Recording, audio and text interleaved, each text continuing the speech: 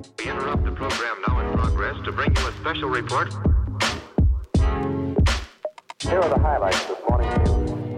From the WPGU News Desk, here's today's headlines on WPGU 1071, Champaign's Alternative. From WPGU News, I'm Ashley Gilbert. It's Thursday, October 26th. The Clark Lindsey Retirement and Assisted Living Facility hosted a Halloween-themed parade for its residents Tuesday to celebrate the fall season. Lining outside of the building, the residents were accompanied by various local Champaign businesses and the Rantoul High School marching band. Leading the charge was the 104-year-old field marshal driving a red Corvette. Officials say the event was created in hopes of exciting the local elderly community with something out of their usual day-to-day activities. Clark Lindsey plans to hold the parade again next year. Champaign schools are looking for funding from the city for Mission Possible, a new plan to fight the roots of gun violence. Various parents and students demanded action from the board last month when they found out the district hadn't utilized the nearly $530,000 it received last year.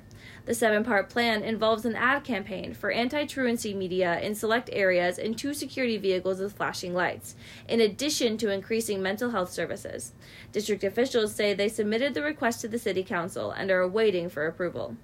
Governor J.B. Pritzker has revealed a multi-year plan to unify all the state's early childhood programs under a single state-run agency at Tuesday's General Assembly fall veto session.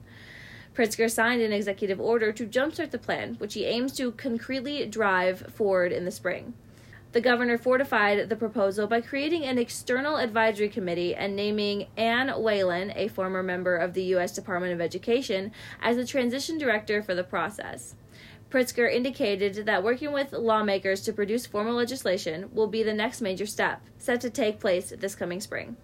Siphoning the 3 major early childhood service agencies, the Illinois State Board of Education, the Department of Human Services, and the Department of Child and Family Services under a singular umbrella, will be the next step in Pritzker's plan to make Illinois a national frontrunner in child care accessibility.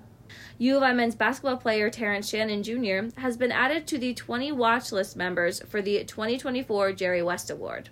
The Jerry West Award was named after the class of 1980 Hall of Famer and the 1959 NCAA Final Four Most Valuable Player, Jerry West.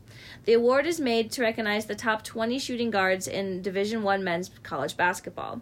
The senior is one of 20 candidates selected because of his average 17.2 points, 4.6 rebounds, 2.6 assists, and 1.3 steals last season. Voting occurs in 3 rounds. The first round starts this Friday. In late January of next year, the list of 20 players will be narrowed down to 10, then to 5 in February. In March, the 5 finalists will be presented, and then the winner of the award will be selected. The nonprofit Champaign County Environmental Stewards announces plans for a local hazardous waste site. According to the organizers, fundraising for the site will start early in 2024. The activists are looking for $170,000 for their future location, which is located on the north side of Urbana. The waste facility will focus on collecting toxic household waste in order to reduce water pollution and minimize the damage of residential fires. For more info, go to ccenv-stew.com. Contributing reporting for this newscast was provided by Joaquim O'Malley Macias, Adeline Mui, Ethan Oscroba, Kate Morris, and Peter Dura. Our deputy news directors are Caitlin Devitt and Elisa Eaton, and our news director is Madison Holcomb. For WPGU News, I'm Ashley Gilbert.